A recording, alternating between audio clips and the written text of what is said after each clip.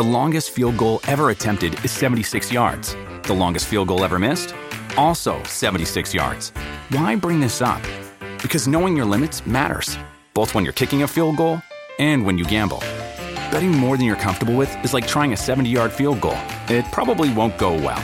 So set a limit when you gamble and stick to it. Want more helpful tips like this? Go to keepitfunohio.com for games, quizzes, and lots of ways to keep your gambling from getting out of hand.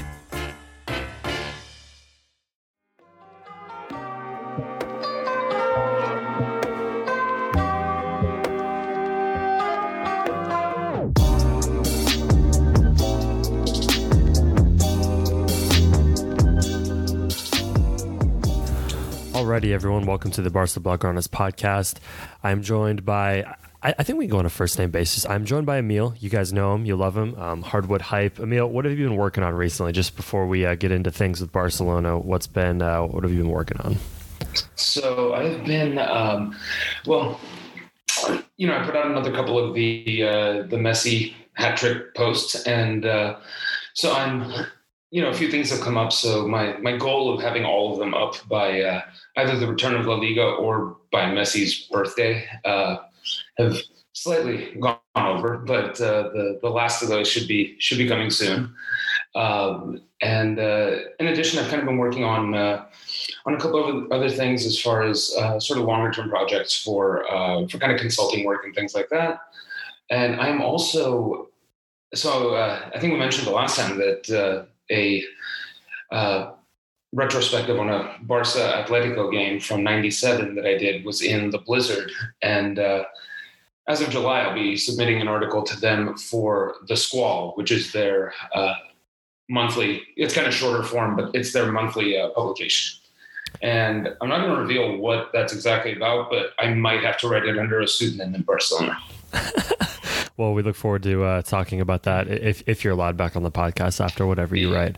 I'm really hoping. I realize I'm towing a line here, but so we'll see. Hopefully I have enough snark to offset, grudging respect that I'm going to pay to someone. So. Well, there you go. So as of recording this, Barcelona is at 1 point back of the title race. It'll probably be 4 in a few hours after Real Madrid expectedly handle Getafe. Is the title race over? And we'll get more specific later on, but it's kind of being talked about narratively like it's over. Do you actually think it's over? I think for all intents and purposes, I really don't like Barcelona's chances. I'm not going to say it's over. That being said, I think if Madrid win outright at Getafe, I would be very close to kind of saying that it's over. The thing is, like, Getafe are actually, they're a very good team. They kind of are what, in a sense, they kind of are what Atletico was sort of in the early Simeone days. They don't quite have the same kind of, name recognition and sort of, high dollar striking talent that's passed through Atletico, but they're just really tough to break down, very opportunistic, just sort of really defensively talented and disciplined. So, they're the kind of team that, will stay the course for 90 minutes and make Madrid sort of earn anything that they get. So, I do think the best shot of salvaging Barcelona's title hopes, at least even for another few days, is Getafe. But if Madrid do go ahead and actually just dispose of them, I'd be really hard pressed to back Barca to, come back and take the title. I appreciate you putting the hopes of Barcelona's season on Getafe. That's it's very comforting. Pretty good, man. Yeah, they are. I think so. There's a lot to talk about. We'll go one by one here. First, I want to talk about Antoine Griezmann. So he's kind of the big story coming out of this game. Kike's fortunate, however you want to view it, comments about him, quote, destabilizing Barcelona's attack. Griezmann's family is raging. Griezmann is raging. No one seems to be happy. This is weird for me. I before the coronavirus outbreak, I thought Griezmann had a couple rough games. There was the tough El Clasico game, but I thought overall like he had done a pretty good job of getting used to playing with Messi. I thought he had done a good job of integrating himself into Barcelona's style, and for whatever reason, that progress that seems to have been made just seems to have been reset. And now we're at the point where if things don't pick up in the next few games, Barcelona's title hopes go down the drain. They're going to be in a situation like where it's not as bad as Coutinho, but if they don't do something where Griezmann feels more comfortable at this team, like this offseason could get a little bumpy. Oh, absolutely. I mean, I think, and I can't even remember where I actually saw it, so I don't want to shout it out with too much sort of credibility in case it's just some sort of like crackpot. Nah, it's the internet. It doesn't matter, Yeah, exactly. But there's already sort of I've seen stuff and sort of seen kind of speculation on Twitter and wherever else of is it already fractured? Like should they get what they can for Griezmann sort of this summer? Kind of take the loss and move on. And I mean, I think, I don't know, in a sense, yeah. I mean, he hasn't kind of fit into the system as, he's not a seamless fit into the system. And he plays a certain way, and, he's excellent kind of on the counterattack, which was the sort of the Atletico, I don't know, their calling card. And that was his calling card. He would run, he would just harry. He was just he was a ball of energy, but also, just supremely talented. For whatever reason, whether it's positional, whether it's some sort of personality rift, or just the perception that he's not kind of doing as well. Because I mean, in terms of productivity, he actually started out relatively well, and but it seems like he never, he's another 9-figure presumptive superstar that the Barcelona paid, just over the top for, that has, been at best pretty good, and at worst, at moments looks like a disaster. So, and I don't think he is a disaster, but I mean, I think he's still a very good player. I don't know if where exactly the relationship with Barcelona stands, and I don't know if it's kind of, I don't know if there's a way to sort of bury the hatchet and, kind of regroup and recover the relationship, or if it is really kind of a damaged goods type situation. Yeah, and we can talk about Kike in more detail later, but specifically regarding Griezmann, is this a Kike strategy problem, or is this just he's not the right player to mesh with a Messi-led team problem? I mean, I guess it's a little bit of both. I mean, I've been, I think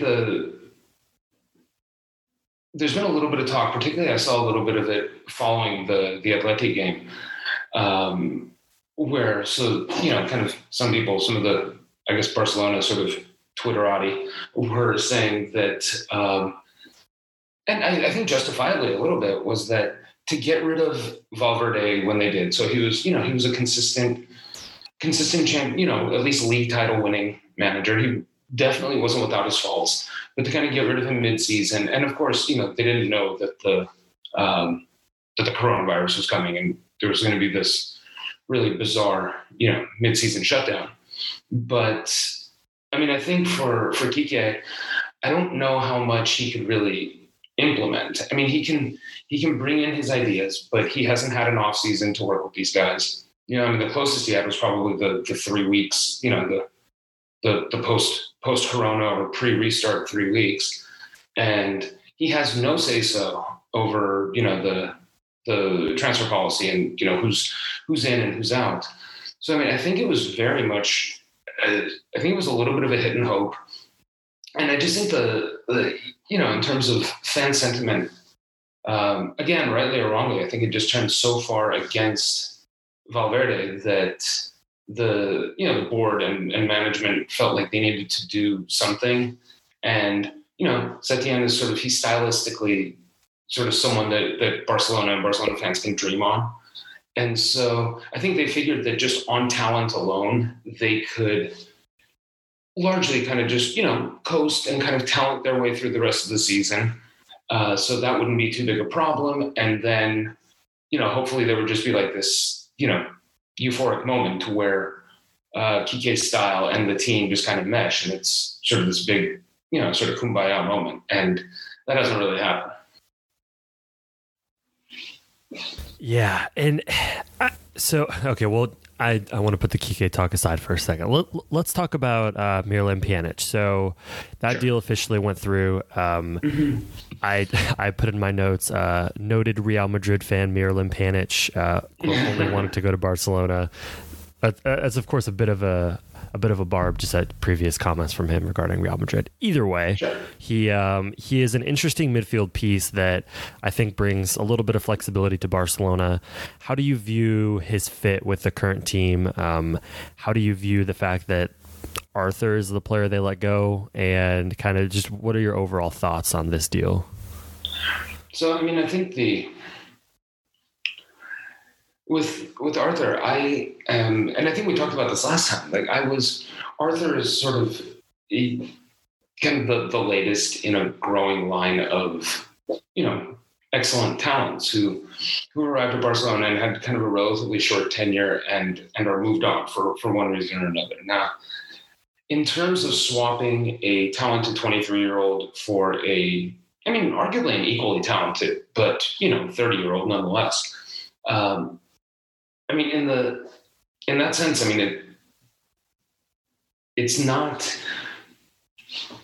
it's far less than ideal to sort of give up, 7 years of kind of youth and potentially kind of a runway to a different era and things like that.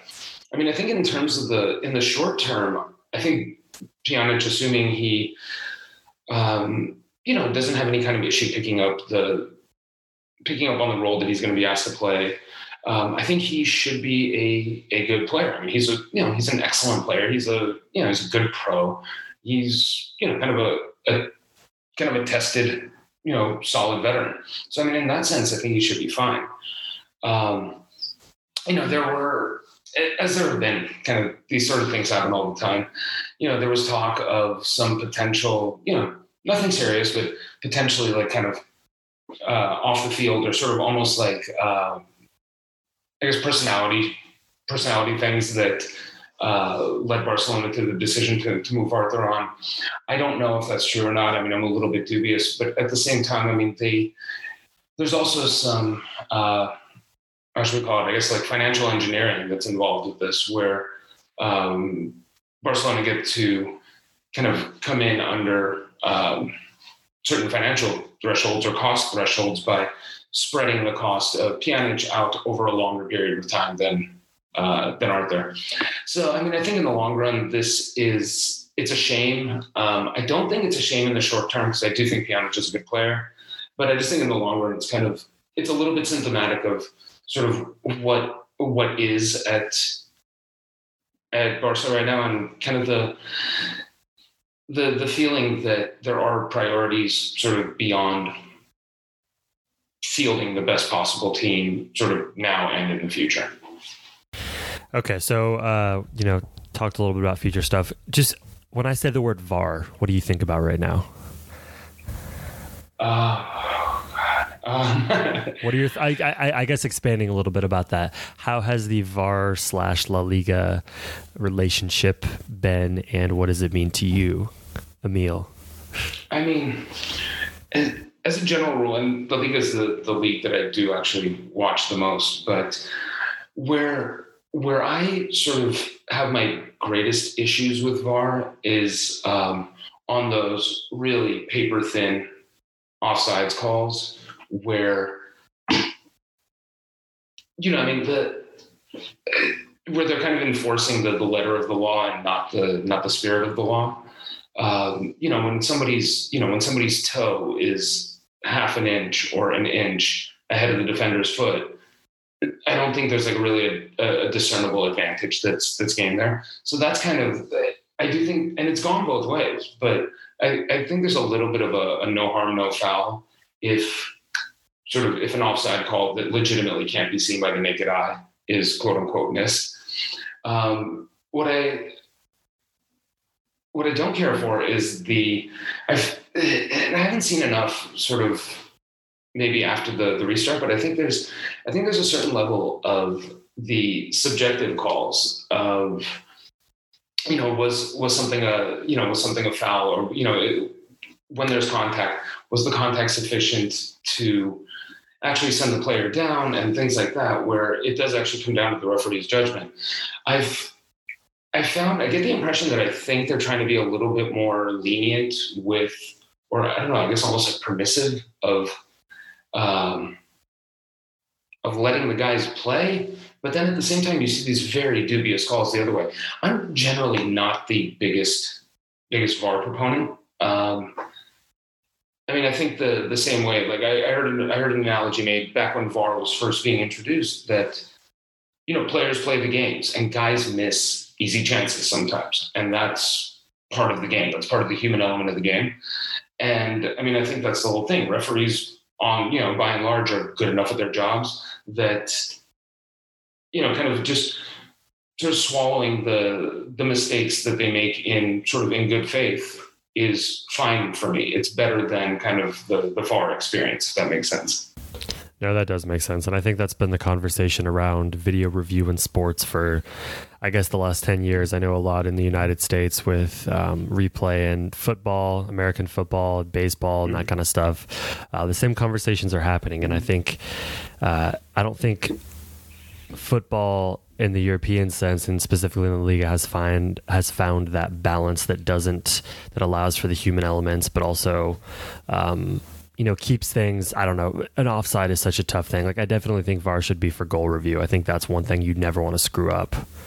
So that's actually, I wanted to ask you, sort of, where do you stand on VAR as far as the various things that are,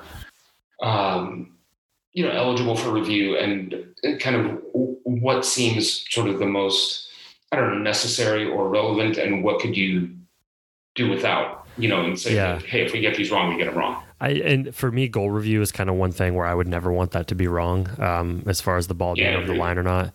Offsides, and I honestly kind of like the unconventional approach, which is, I guess, an American football thing, where I think offsides shouldn't be a VAR review thing. I think each manager should have like one or two challenges.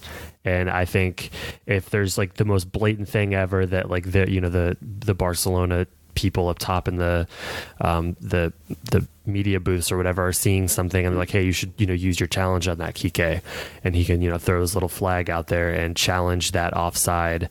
I think I like that better than every offside call being up for VAR review, frankly. I completely agree. I think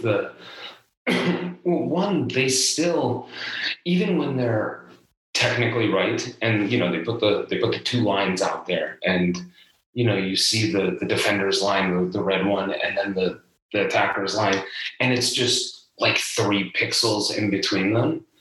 Even so, like, even the whole notion of, kind of, yay, we got the call right, feels so unsatisfying. And I do tend to think that as long as, the referees are in fact really good at their jobs, and I think that as long as they don't miss it's not like they miss a third of the calls or something. And so I'd be better off just kind of doing that. And even integrating sort of a challenge system, like you said, I think would make sense, rather than just splicing pixels every time there's a close call. Yeah. So I guess just kind of talking about Barcelona at large, assuming is not the right word, if they don't win the La Liga title, how will you view this season? I would say, do you view it as a transition season, but then Kike's hire doesn't seem to be a transition hire based off the contract, although, contracts can mean nothing in football. How will you look back at this season, just from a Barcelona perspective, assuming they don't win the title? It's... I guess there's still the Champions League. So there's, Oh, that's cute. Yeah, you got to cling to what you have. But barring some sort of Champions League miracle, if we're looking at the La Liga alone and assuming Barcelona's not gonna win the Champions League, if they don't win the league, it's a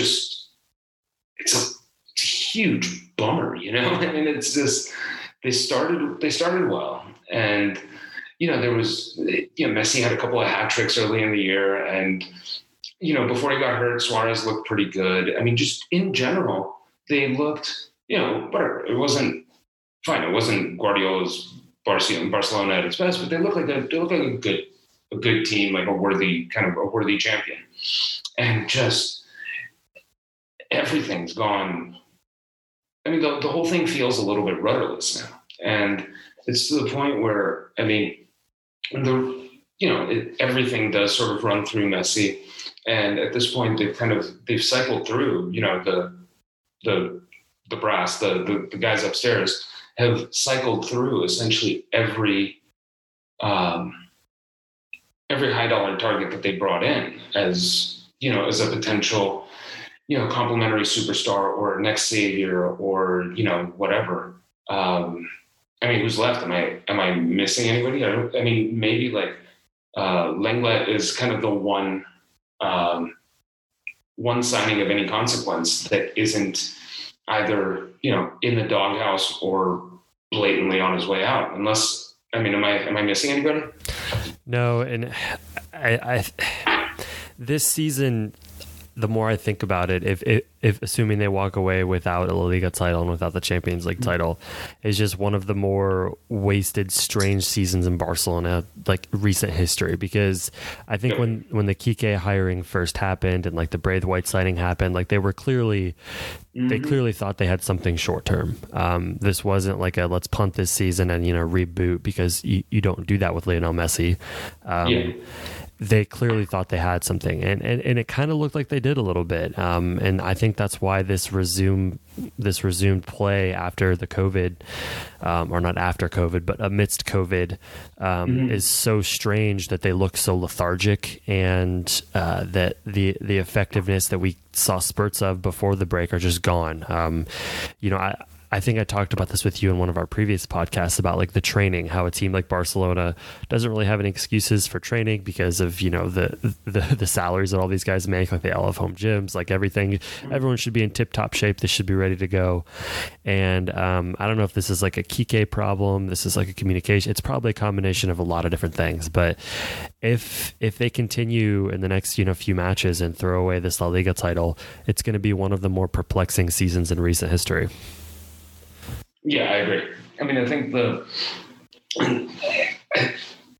I get the sense. So, and I apologize that everything kind of goes back to kind of speaking in hushed tones about kind of the suits upstairs. But I do think that a lot of it sort of does lead back there, where I think the presidency is up for re-election, I guess next year, I suppose, and I think it was this idea that there was enough exasperation with Valverde's, I guess, sort of, his conservative style, and obviously the repeated kind of flameouts in the Champions League. I think when they saw that there was, they'd essentially started well enough, and if not shoo-ins, like they were kind of presumptive favorites for the league title when the shutdown was implemented.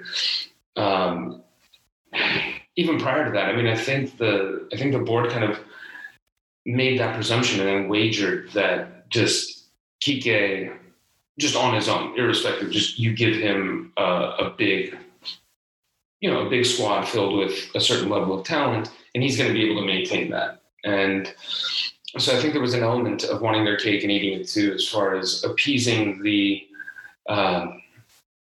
sort of the hardcore Barcelona fans who had kind of all this disdain for Valverde's style, but also sort of preserving the results. And I mean, I don't know where it sort of goes from there, because, other than Messi, and I guess you could say, Busquets and Piqué, I don't think I'm forgetting any other ones, but I can't think of too many individuals at the club that I think of as sort of anchoring the club. You know what I mean? Like, just what is the club kind of tethered to at this point? I understand that those generations of, the Puyol, Xavi, Iniesta, that whole thing, just you're lucky if you get that once in a lifetime. But there's no more, even there's no Dani Alves, there's no, Neymar for everything. Like he was happy here and sort of had a good relationship with his teammates at the very least.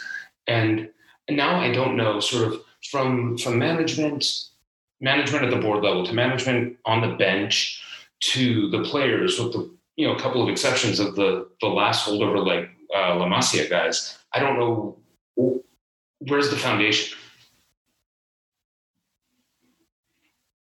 Yeah, I had trouble getting off mute there for a second. Yeah.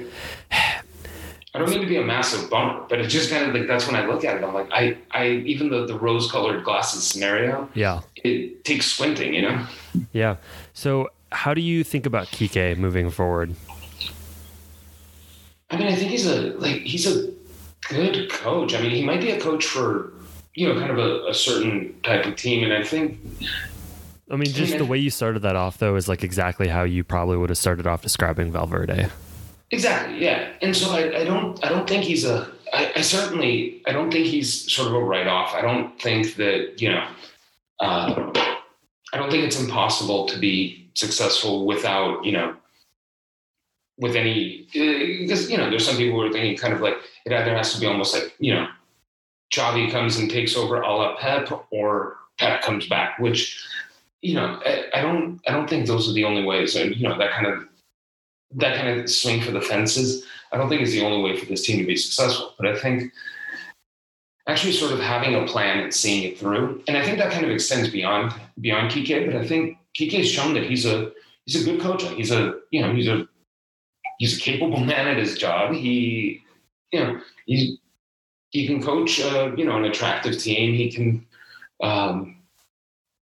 you can put a team out there, and I know that defensively his teams have struggled in the past, and that seems to be a little bit of the case here as well. But I wouldn't write him off. I don't know that he's necessarily sort of the perfect person for the job, but not knowing exactly who the options are going to be, I'd be okay with giving him at least a start of next season, give him a full off season. Hopefully he has a little bit of input as to transfer policy, or at least kind of what he would ideally like to see, and give him one sort of legitimate shot and see how the first kind of third or half of the next season goes. Because if it really does click, it could be sort of what Barcelona's been looking for a while. Also, I don't exactly know who the top shelf alternatives are and how many of them are going to be dying to take this job at this moment in time. Yeah, that's a perfect way of phrasing it, right? Like, obviously, everyone wants to manage at Barcelona, but this Barcelona at this time, in this weird transition period with the presidency coming up for re-election, Messi's age, the strange position they find themselves in terms of, are they going to get a new attacker or not? It's a very weird time, and Kike found himself sandwiched in between that and the coronavirus suspension of the season. Just kind of a recipe for disaster. So, Emil, I have nothing else. Thank you for joining me once again on short notice. You are a kind gentleman. Everyone check out Emil's work, Hardwood Hype. Check out his recent work in Blizzard, and we will talk to you again soon. Josh, thanks a lot, man. I appreciate it. Anytime.